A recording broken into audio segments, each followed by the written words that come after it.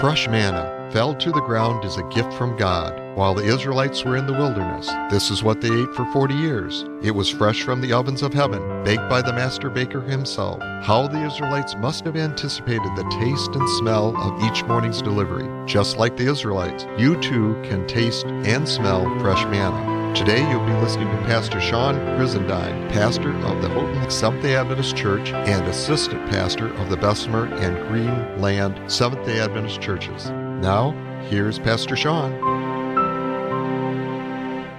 It's a blessing to gather here to worship the Lord as we continue through the sanctuary.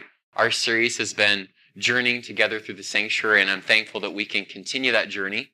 And I'd like us to begin with a word of prayer if you're able to kneel with me, and then I'll share a song that fits with the message. Dear Heavenly Father, we come before your throne of grace to receive mercy and help in time of need. And we praise you for the gift of the Holy Spirit. We know, Lord, that we're undeserving of it. We did not earn it, but you've promised through Jesus to pour him upon us, that you would teach us and guide us into all truth. I pray that you would hide me behind the cross of Christ, that Jesus will be lifted up, and that we would experience forgiveness of our sins, transformation of character, and renewing and washing and cleansing. Thank you, Lord, for the open invitation you give to our hearts today. We pray in Jesus' name. Amen.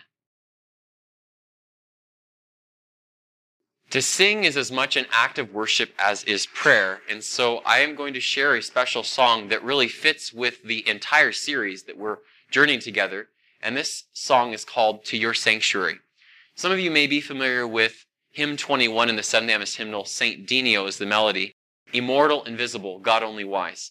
And so I've prayerfully taken that melody and composed a song to it that journeys through the aspects of the sanctuary. And in some ways, it'll reveal a little bit where we've come from, because we started our series at the entrance to the sanctuary, the gates, praising God as we enter into his presence is a fitting way to approach God. I mean, God is worthy of our praise. The more you start praising God, the more your problems start looking pretty small, that God can do anything. And then we come to the altar of sacrifice, where we confess our need of forgiveness and cleansing, representing how Jesus has died as our perfect sacrifice. And today we have the privilege of looking at the significance of the laver and the washing and cleansing. So To Your Sanctuary, I'll sing it and pray that you'll be blessed. So this is part of that message in song. To your sanctuary, through the gates of praise, thanksgiving we carry, and our hands we raise. To the bleeding victim, now all our eyes turn, our sin laid upon him, for Jesus we yearn. We come to approach you in your holiness, confessing before you our deep sinfulness. The way of salvation you made very plain. From your congregation you cleanse every stain. On that brazen altar all those lambs once died. By faith we won't falter in the crucified. Your cleansing by water the laver make sure. By your Holy Spirit make our whole lives pure. Now within the holy our faith is assured. Your message of truth comes as bread from your word. The candlestick lightens our path evermore. Your Spirit guides us to what you have in store. The incense of prayer now draws us up to you. Your Spirit guides us how to live fully true. Mid conflict and trial, we cast all our cares on one without guile, who numbers our hairs. By faith we go onward through the second veil, to Jesus our high priest, who never will fail. We humble our souls in true fasting today, and rest from our own works as you are the way. Now cleanse your high dwelling this atonement day. Your character shall stand good and right alway. With your intercession our cleansing shall come. Lord, finish the story and soon take us home. Christ's desire is that we would not just journey through the sanctuary in a spiritual experience here, but one that leads us finally home. And that's the whole intent of the sanctuary. It is God's plan to get us over our sin problem and into his very presence. Because until sin is fully eradicated from our hearts and minds and lives, we would not actually even be safe in the presence of Jesus. We would be consumed. So in his mercy and his love, he has provided a way for us to be completely cleansed and transformed. And I praise God for that. Ephesians 5:26, I invite you to turn there in your Bibles. Ephesians 5 verse 26, this is our scripture reading. And it provides a very meaningful concept of what the Word of God does. And it's the Holy Spirit that applies the Word to our hearts. So we can truly say it's the Spirit of God that does cleanse us as we yield our hearts to him. Ephesians 5 and verse 26. Ephesians 5 and verse 26. God's promise is that he might sanctify and cleanse it with the washing of water by the Word. Now, I think about the meaning and significance of water. Personally, I love water. I drink a lot of it. I actually found out that you can actually drink quite a bit of water and it's still quite healthy. People are sometimes afraid that they'll drink too much water. Like, if they drink a couple gallons, that's too much. Actually, you're getting about to water toxicity when you start drinking about 5 gallons. Of course, keep this in context of how large you are as a person in your weight. But I think about how maybe at times we feel like we don't have time for God's Word or to pray more fervently for the Holy Spirit. But we can come to him and continue to receive more and more of that cleansing. And so, as we continue through the journey of the sanctuary, we realize that it was the laver that was the only place within the sanctuary where actual cleansing took place. Everything else was sacrificial or representative of other aspects in terms of, places where the table of showbread was placed, the 7-branch candlestick, which was anointed with oil, the altar of incense. But this is the only piece of furniture within the courtyard that actually has water in it. And God wants us to be cleansed completely, thoroughly. If we go to Exodus chapter 30, beginning verse 17, we realize how the laver was composed, and it is an invitation for us, because we're called to ministry as well, to be cleansed and washed and renewed. Exodus chapter 30, beginning in verse 17. Exodus chapter 30, beginning in verse 17. And the scripture tells us, "And the Lord spake unto Moses, saying, Thou shalt also make a laver of brass, and his foot also of brass to wash withal. And thou shalt put it between the tabernacle of the congregation and the altar, and thou shalt put water therein. For Aaron and his sons shall wash their hands and their feet thereat. When they go into the tabernacle of the congregation, they shall wash with water, that they die not. Or when they come near to the altar to minister, to burn offering made by fire unto the Lord. So they shall wash their hands and their feet, that they die not. And it shall be a statute forever to them, even to him and to his seed throughout their generations." In other words, God was saying it's important that for those who are ministering, they must be washed and cleansed. There was to be no particles of dust, no defilement. That was all to be washed away. And this was taking place in the courtyard, the same place or enclosure. Outside there was the linen covering of the outside of the courtyard. But within there's those two pieces of furniture, the altar of sacrifice or burnt offering and the laver. This was preparatory to entering into the holy and most holy place. And the most holy place is only entered once a year by the high priest. And so we see elements here also of how Jesus has provided a way for us. We can come to him confessing our sins and then acknowledging our need of the washing and renewing of the Word through the Holy Spirit. I think sometimes people will pray for the Holy Spirit, and I'll be honest, I've been there. Earlier in my experience as a Christian, I actually got caught up in what I would call Pentecostalism. Now, I believe that we should be full of the Holy Spirit. Can you say amen to that? We need the Holy Spirit. But there are counterfeits out there. And I thought that being full of the Holy Spirit meant speaking in ecstatic utterances called glossolalia or speaking in tongues, of which I had no cognizance or realization of what I was even saying. And this went on for months. This was around 2007. I was going through this, and someone had prayed over me, and, the idea was to receive the gift of the Holy Spirit.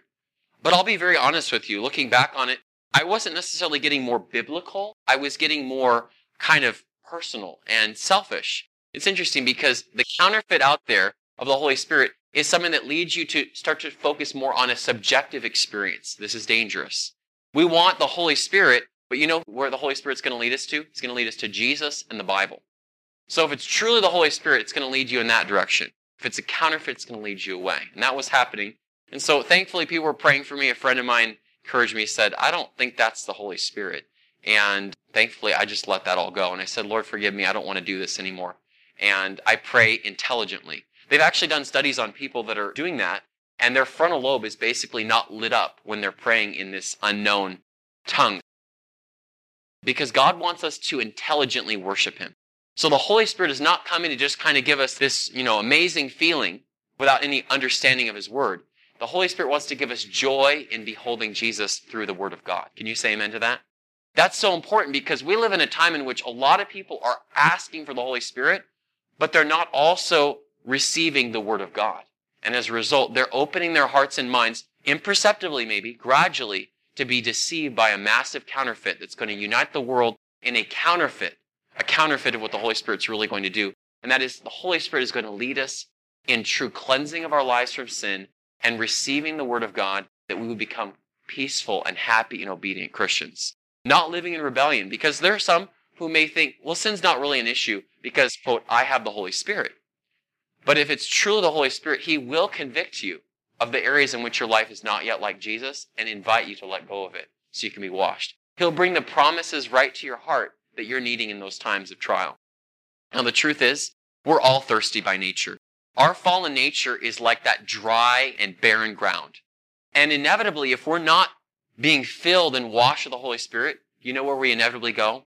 We go to broken cisterns. If you go to Jeremiah chapter 2, verse 13, inevitably this is the place that we will go. And I think if any of us look back over our experience, if there were times in our life when we weren't walking with Christ, we'll realize, yes, the Bible hits the nail on the head.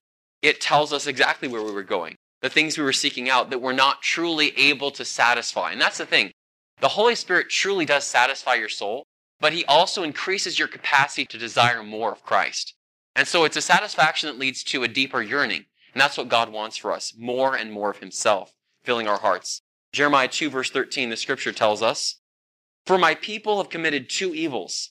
They have forsaken me, the fountain of living waters, and hewed them out cisterns, broken cisterns, that can hold no water. Now think about this. If we forsake the Lord, and isn't that what Adam and Eve did? I mean, originally they were in a garden sanctuary. If you actually look at the way the Eden garden home was set up, they were worshiping God, they were approaching God, there was no separation between them, and they enjoyed that open-faced communion. But as soon as they forsook the Lord by choosing sin, they were seeking out something else. Some of us know the fig leaves they tried to sew together. There's all kinds of attempts that we make in our fallen, broken sinfulness to try to cover up the lack that we are missing without the presence of Jesus.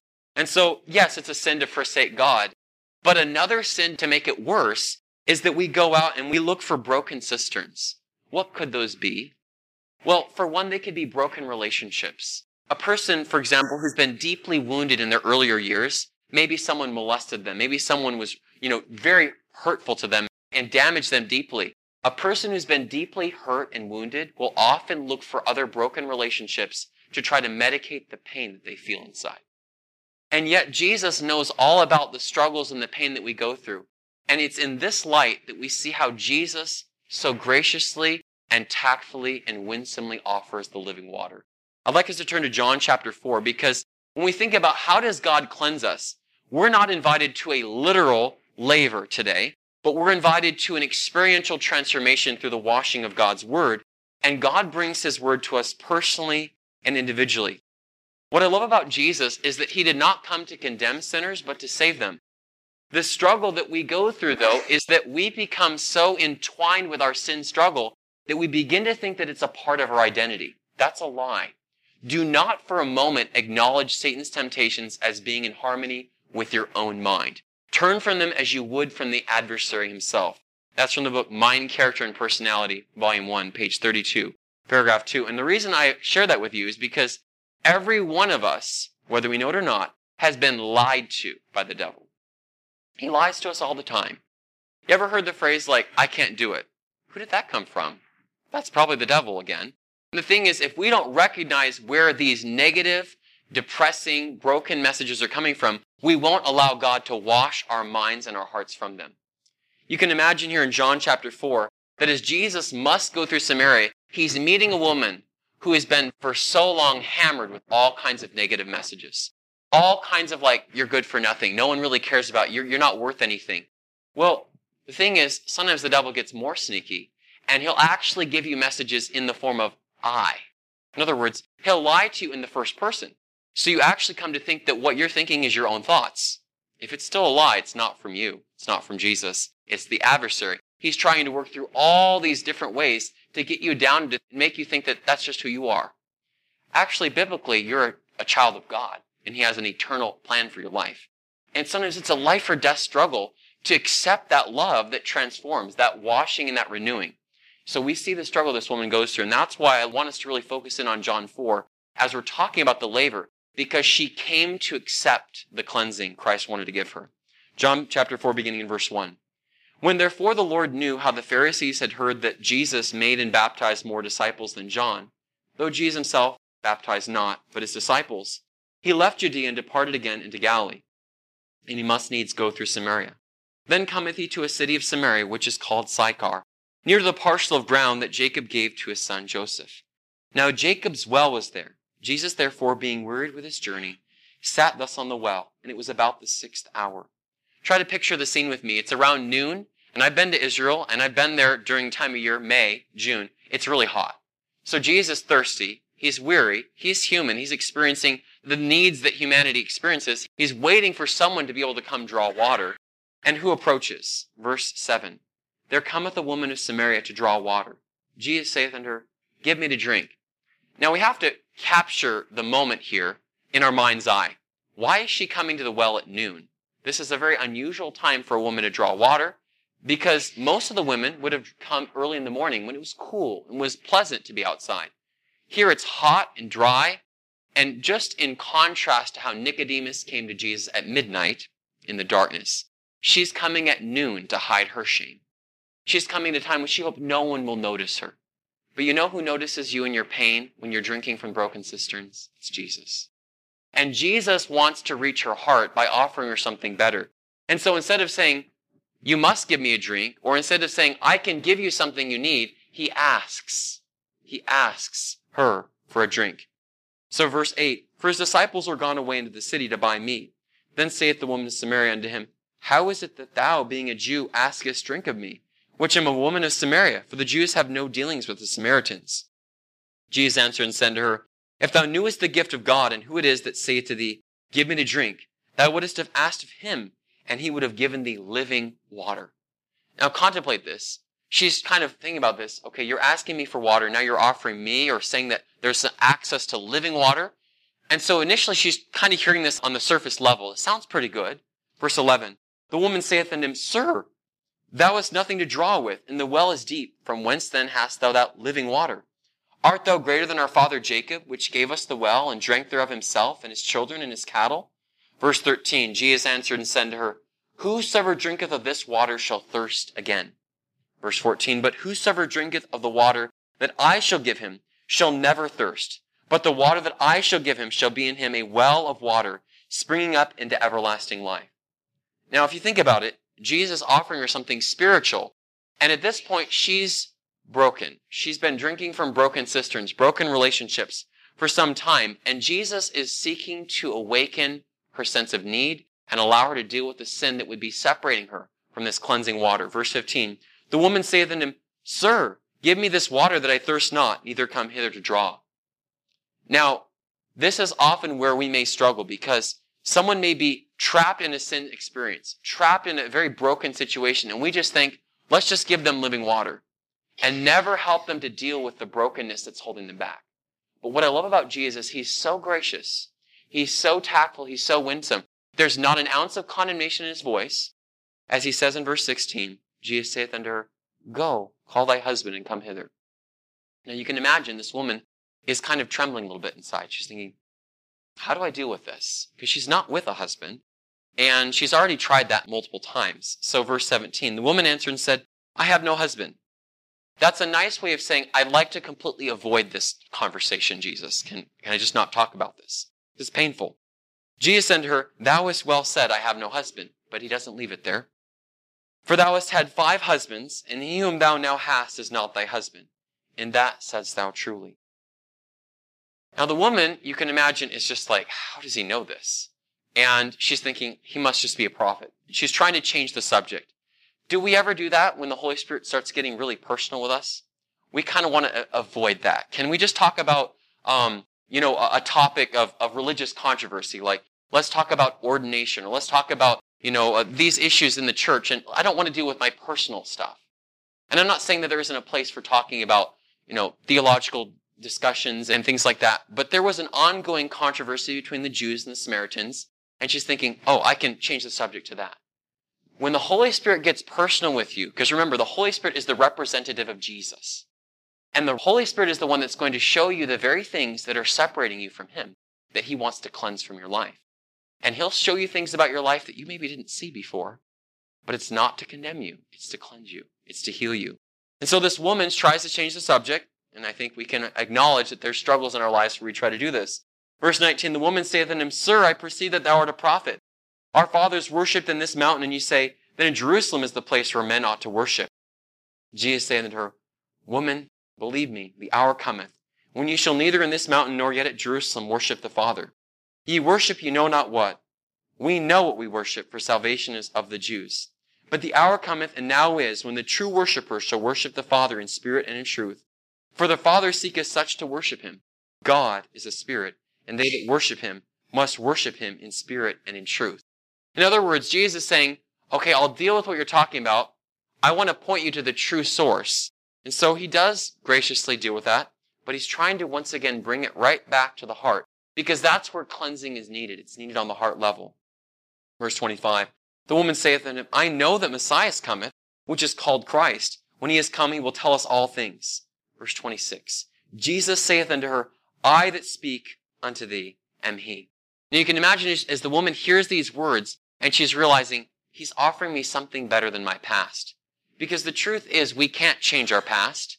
We may try to cover it up. We may try to not deal with it. But only by coming to Christ can we actually learn to let it go and really be healed from it. And this woman is beginning to experience hope.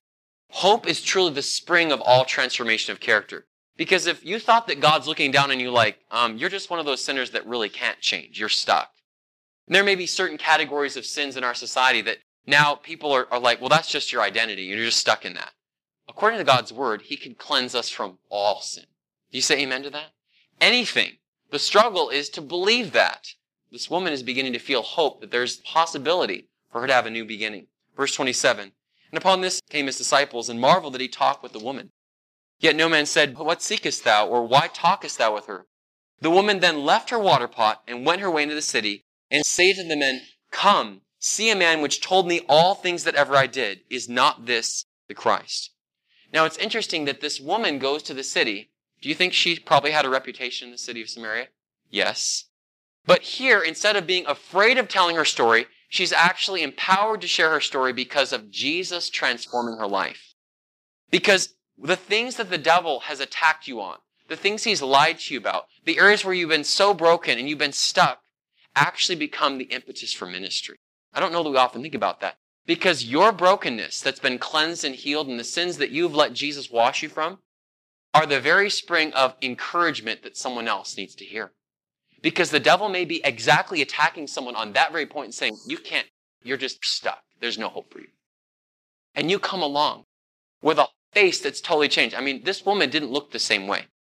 Not saying that she immediately changed in every area, but her face was lit up with joy. She had all the fruits of the Spirit, not one missing, because she had begun to drink this living water. She had accepted the grace that changed her. And so really, if you think about it, Jesus offering this living water in the place of our broken attempts to try to fix our own sin problem. We all try. I mean, sin is big business. I don't know if you know that. Have you ever heard of, all kinds of people that are trying to medicate their pain through lots of different aspects? Drugs, alcohol. There's all kinds of ways that people try to numb the struggle. But the real answer is coming to Jesus and not letting your pain keep you from him. Because in some ways, do you think it was painful for Jesus to bring up what she was dealing with? I'm sure it wasn't comfortable. But if you're willing to press into the presence of Jesus because he's drawing you and allow him to show you your story in ways you didn't see it before. Because before, this woman probably saw her story from the lens of, I'm hopeless. There's nothing for me here. So she's just kind of existing. And we were not created to merely exist. We were created to thrive.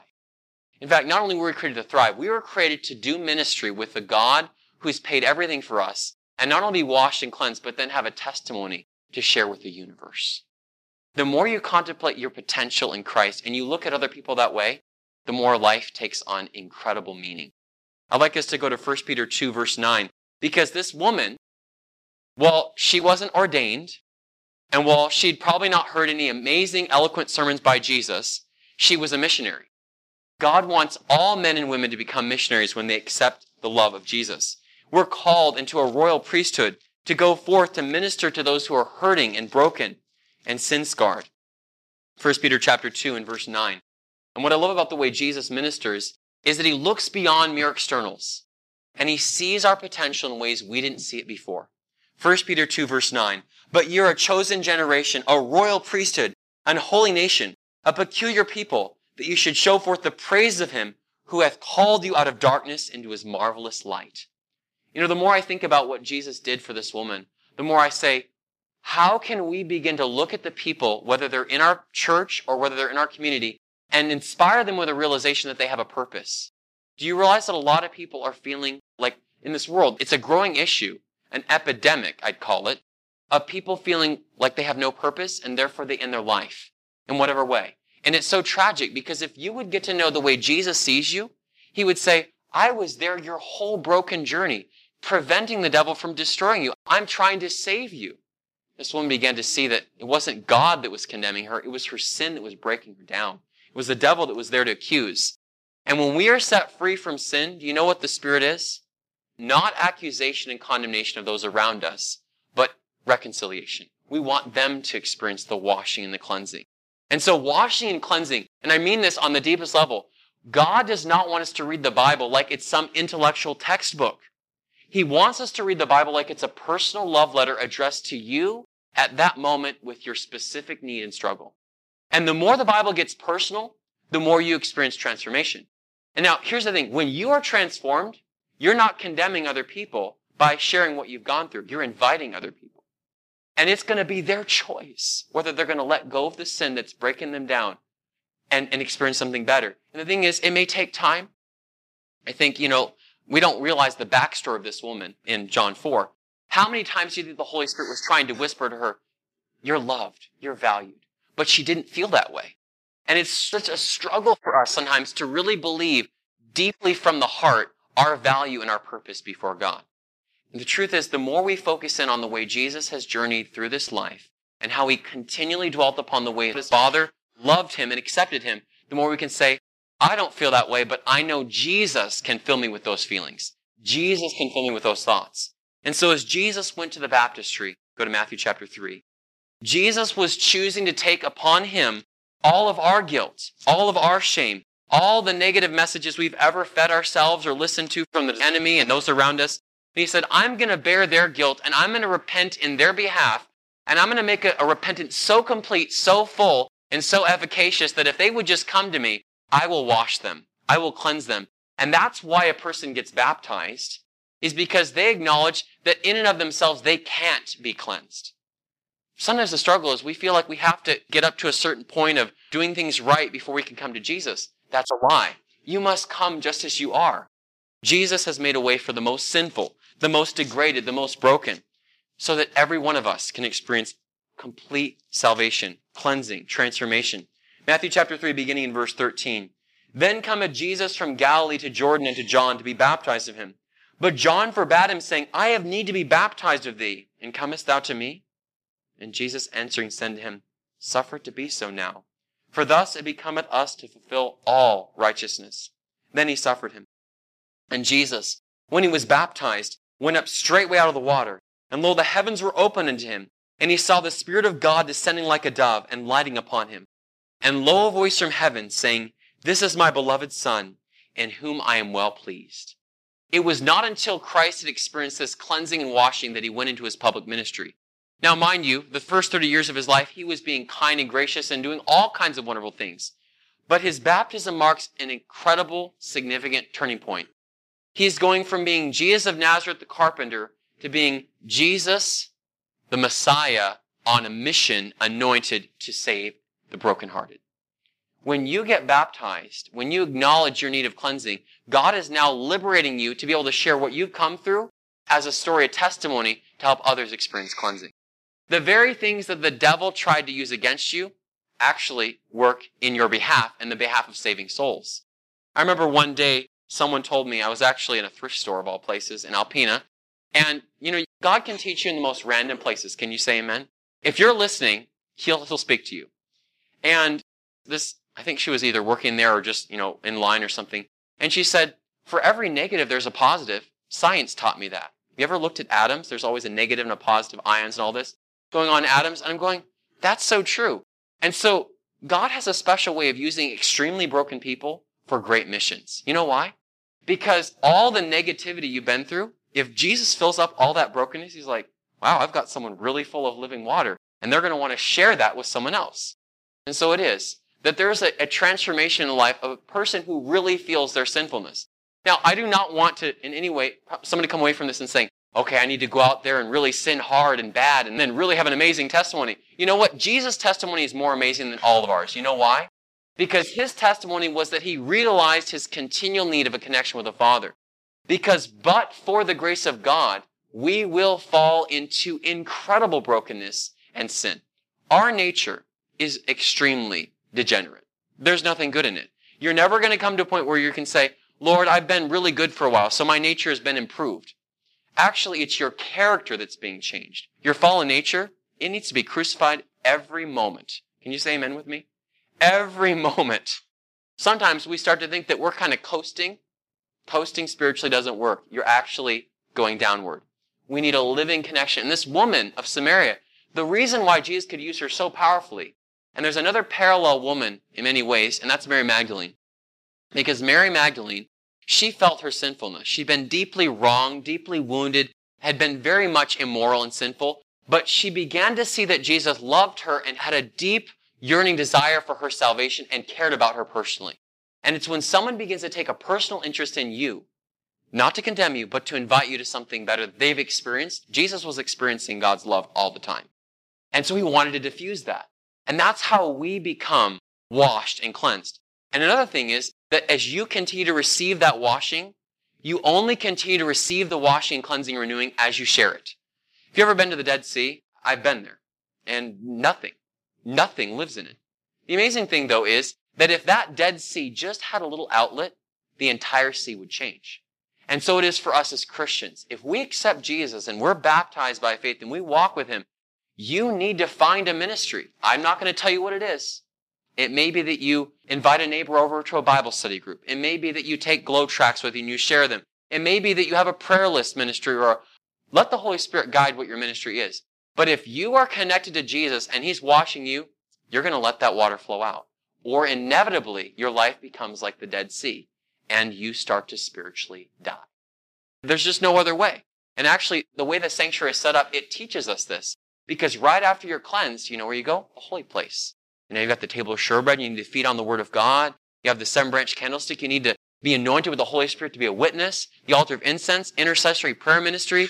And then by faith coming into the most holy place where you're in the presence of God and he writes his law in your mind and your heart.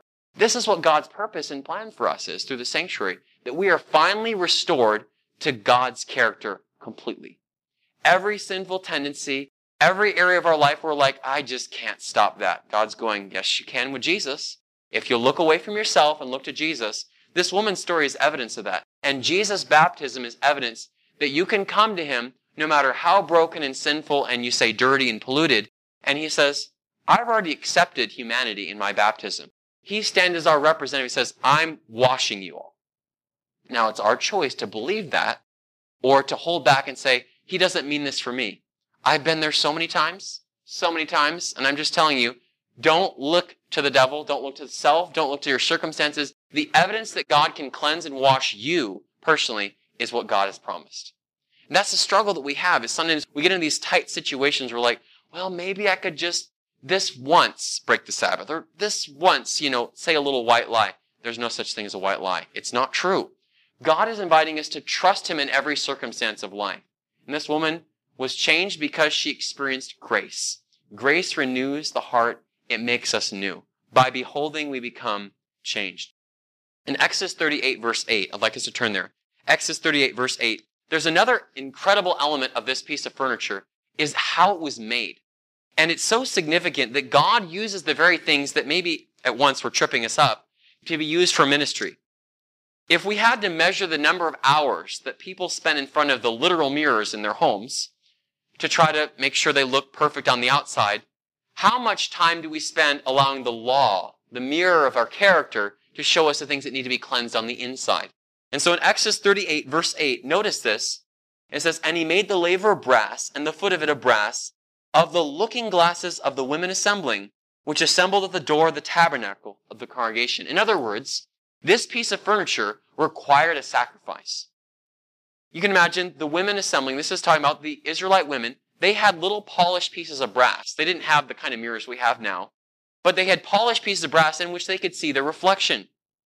And they were invited to bring those mirrors, looking glasses, and offer them, in which they would be beaten together and made into this beautiful laver.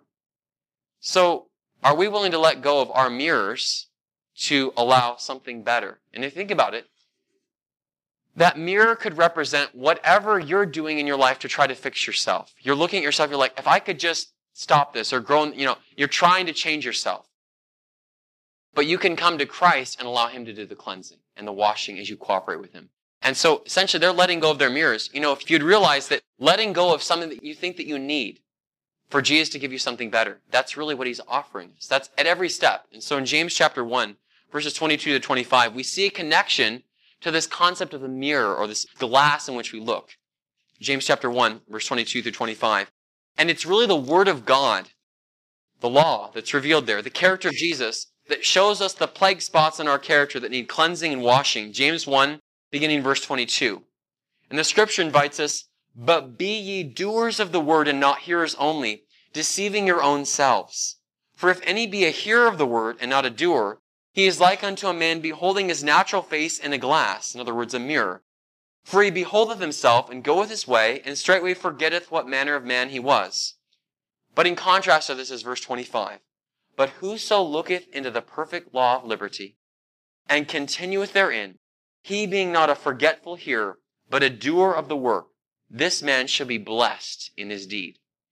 So in other words, what we're being invited to do is, when the Holy Spirit shows us through the Word areas that need to be cleansed, we don't try to do it ourselves. We come to the Savior for the cleansing, and we acknowledge that through him we can be transformed.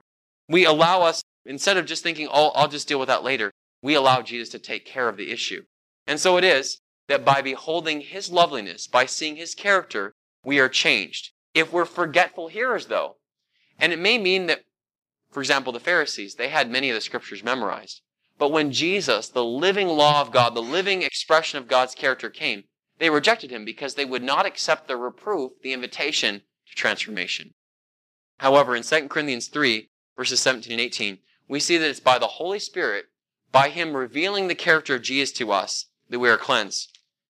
My previous illustration about how I used to try to pray in tongues or speak in tongues is that I wasn't really being transformed in the image of Jesus. I was being transformed in the image of the flesh. And that's not what God wants. He wants us transformed in a Christ image. And that's what he's going to reveal to us, his loveliness, his character, so we can become new. 2 Corinthians 3, 17 and 18.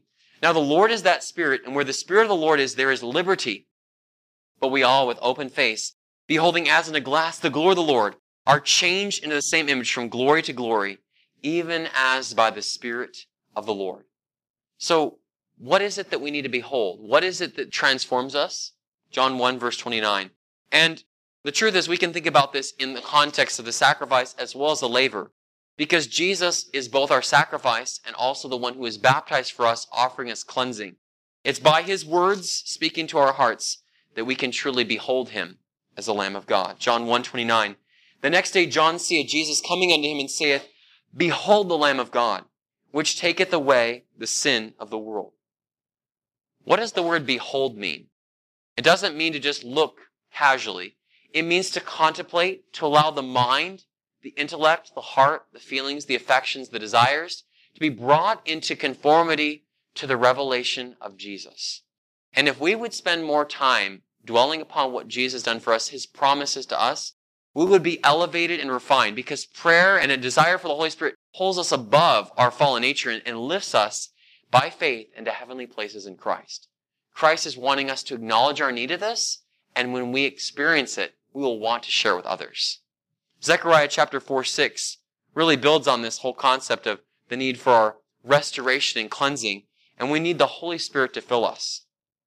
We need a daily, fresh baptism of the Holy Spirit. That's one of the things that, as I pray, and I don't know if I've shared this earlier, but there was a book that really meant a lot to me earlier in my experience, and that was Sanctuary Secrets to Personal Prayer by Carol Johnson Shoemake. And basically, she went through the sanctuary and she applied it to your prayer life, your spiritual life. And so when I wake up in the morning, I want to praise God and acknowledge my need of cleansing and forgiveness of sin, but then pray for the baptism of the Holy Spirit, the laver. And then it prepares for the next aspects of experience in Christ. And I really appreciate this idea that the sanctuary is not meant to be just a doctrine that we know about, or it's something that Jesus is doing in heaven. It's to become a living character transformation, because God wants to dwell in us by the Holy Spirit. Zechariah chapter 4 and verse 6. The Word of God promises us these incredible, encouraging words. Then he answered and spake unto me, saying, This is the word of the Lord unto Zerubbabel, saying, Not by might, nor by power, but by my Spirit, saith the Lord of hosts. Just as soon as we realize our inability to do any good thing, and we come pleading for the Holy Spirit, we're dry ground naturally. We're dirty. We're stuck in our own sinful patterns, and we acknowledge our need of help. That very moment, Holy Spirit comes. All we're asked to do is to ask. But how often do we stay away? How often do we get distracted? I've reflected on the 4 key areas the devil tries to keep us away from this. He'll try to get us distracted with the pleasures of the world, life's cares, perplexities, and sorrows, the faults of other people, or your own faults and imperfections. Satan will try to get your mind off of Jesus so you're not experiencing this living water. And that water is going to come into your life. The Holy Spirit, through the Word of God, is going to come in, and the result is you're going to be washed, you're going to be refreshed, and you're going to be empowered to share with others. Is there anything better than that? That's our purpose. That's what Jesus' purpose was. And throughout his whole life, he never lost sight of his mission. He felt his need of fresh supplies of this living water. He would go out early in the morning and pray. He would receive fresh supplies of grace, and then he'd diffuse it to others. Because you have to imagine that morning, that early morning that Jesus was up, and that day that we read about in John 4. I like to say there's the hidden half of Jesus' life. You know, you have a miracle here, an amazing sermon here, but what was the real hidden half of Jesus' life? An incredible prayer life, an absolute intimate connection with his Father. And if we desire to be like Jesus, we're being invited to experience and to be transformed by that kind of a life with God in prayer and feeling our need of the Holy Spirit. And so it is that Jesus invites us to be elevated above the pull of this fallen world. In Colossians 1, 12 and 13, we need to realize that already, by faith, this is a past tense verse, he hath translated us. Because we live in a time, in a generation in which there will be people, some of them may be hearing my voice right now, who will be alive when Jesus comes and go straight into heaven. We call that being translated. Enoch and Elijah have already been translated. But by faith, according to Scripture, we already have been translated. We're already given our title, our citizenship, which is in heaven, and God wants us to live and act that way, to believe it, to experience that cleansing and renewing. Colossians 1 verses 12 and 13. Incredible promise. It says, giving thanks unto the Father, which hath made us meet to be partakers of the inheritance of the saints in light, who hath delivered us from the power of darkness and hath translated us into the kingdom of his dear Son. So I like to say, God by faith translates you when you accept Jesus, and he says, I'll just do it so fast I'll just leave you here because you're a missionary now. Isn't that nice to know that your identity, your character, Your sense of connection is no longer to the broken things of this world, the broken cisterns that were pulling you down, but you have a living supply, a heavenly current of living water flowing through your soul. That's the cleansing we're invited to experience. And if we'll stay connected, Jesus is going to do miracles through us. Because the miracles that Jesus did were by faith and prayer. Everything that Christ did in his perfect humanity, he's inviting us to be connected to him and let him do that kind of more mighty works. I think sometimes we're a little hesitant. We're like, but Lord, I don't deserve that. He's like, it's not about you. It's about me. It's about my character. It's about my kingdom being expanded and others finding the joy and the hope that has thrilled our hearts. Christ's intercession in heaven is making this possible. This is from The Great Controversy. I misspoke. The Great Controversy, page 489, paragraph 1. I shared this earlier in our series, but I want to reiterate it again because it's so significant. Because the cross, the baptism of Jesus, it's important we accept his sacrifice, important we get baptized and follow him, but we need to know that there is a complete work being done for us, and we want to understand that. The intercession of Christ in man's behalf in the sanctuary above is as essential to the plan of salvation as was his death upon the cross. By his death, he began that work, which after his resurrection, he ascended to complete in heaven. We must by faith enter within the veil, whither the forerunner is for us entered. Hebrews 6:20. There the light from the cross of Calvary is reflected. There we may gain a clear insight into the mysteries of redemption. The salvation of man is accomplished at an infinite expense to heaven. The sacrifice made is equal to the broadest demands of the broken law of God. Jesus opened the way to the Father's throne, and through his mediation, the sincere desire of all who come to him in faith may be presented before God. Think about this. The journey that we start by faith in this life will not be complete until we're actually in the very presence of God. He says, I want to finish this. I want to finish the cleansing in your life. I'm interceding for you right now. And so when the enemy comes in like a flood, let the Lord lift up a standard against him. When you're tempted to discouragement or despondency or whatever the struggle may be that you're going through, may you lift your mind heavenward and say, that's where my citizenship is. That's where my identity is. That's the cleansing that he's offering us today. Because cleansing is directly connected with faith. If you believe what God says to you, it will come to pass. It's not a matter of God. God can do anything. But there were times when people needed his healing, and he said, according to your faith. And so he's inviting us by faith to experience cleansing, as I sang in the song, by faith, that cleansing at the laver. Because we don't literally see a laver.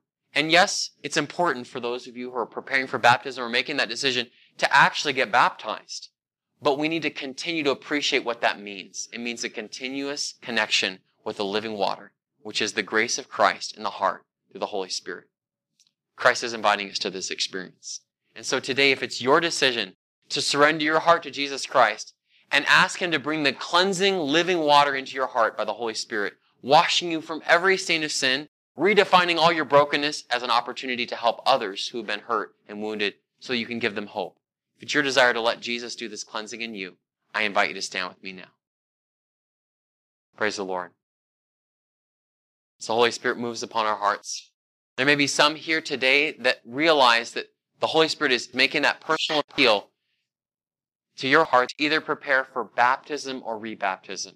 And if that is your desire today, I would just invite you to raise your hand. Is there anyone here? Praise the Lord. Amen. God sees those hands that have been raised, and he will prepare you and continue to guide you.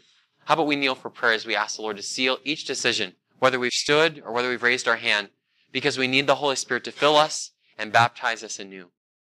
Loving Father in heaven, we're thankful for the cleansing that you promised us. We're thankful that the Holy Spirit is the one that reveals Jesus to our hearts and minds. And Lord, we ask for that complete cleansing in our hearts and our minds. Heal the disorders of our sin-sick souls. Make us like Jesus.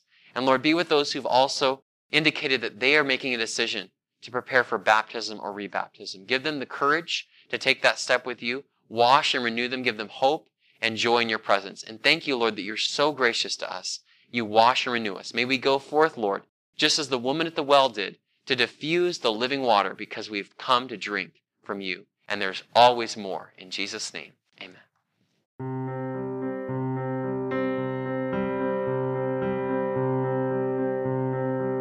You have been listening to Pastor Sean Brizendine, pastor of the Houghton Seventh-day Adventist Church and assistant pastor of the Bessemer and Greenland Seventh-day Adventist Churches. If you've enjoyed this sermon, Why not visit one of his churches this coming Sabbath? I'm sure he'd be glad to meet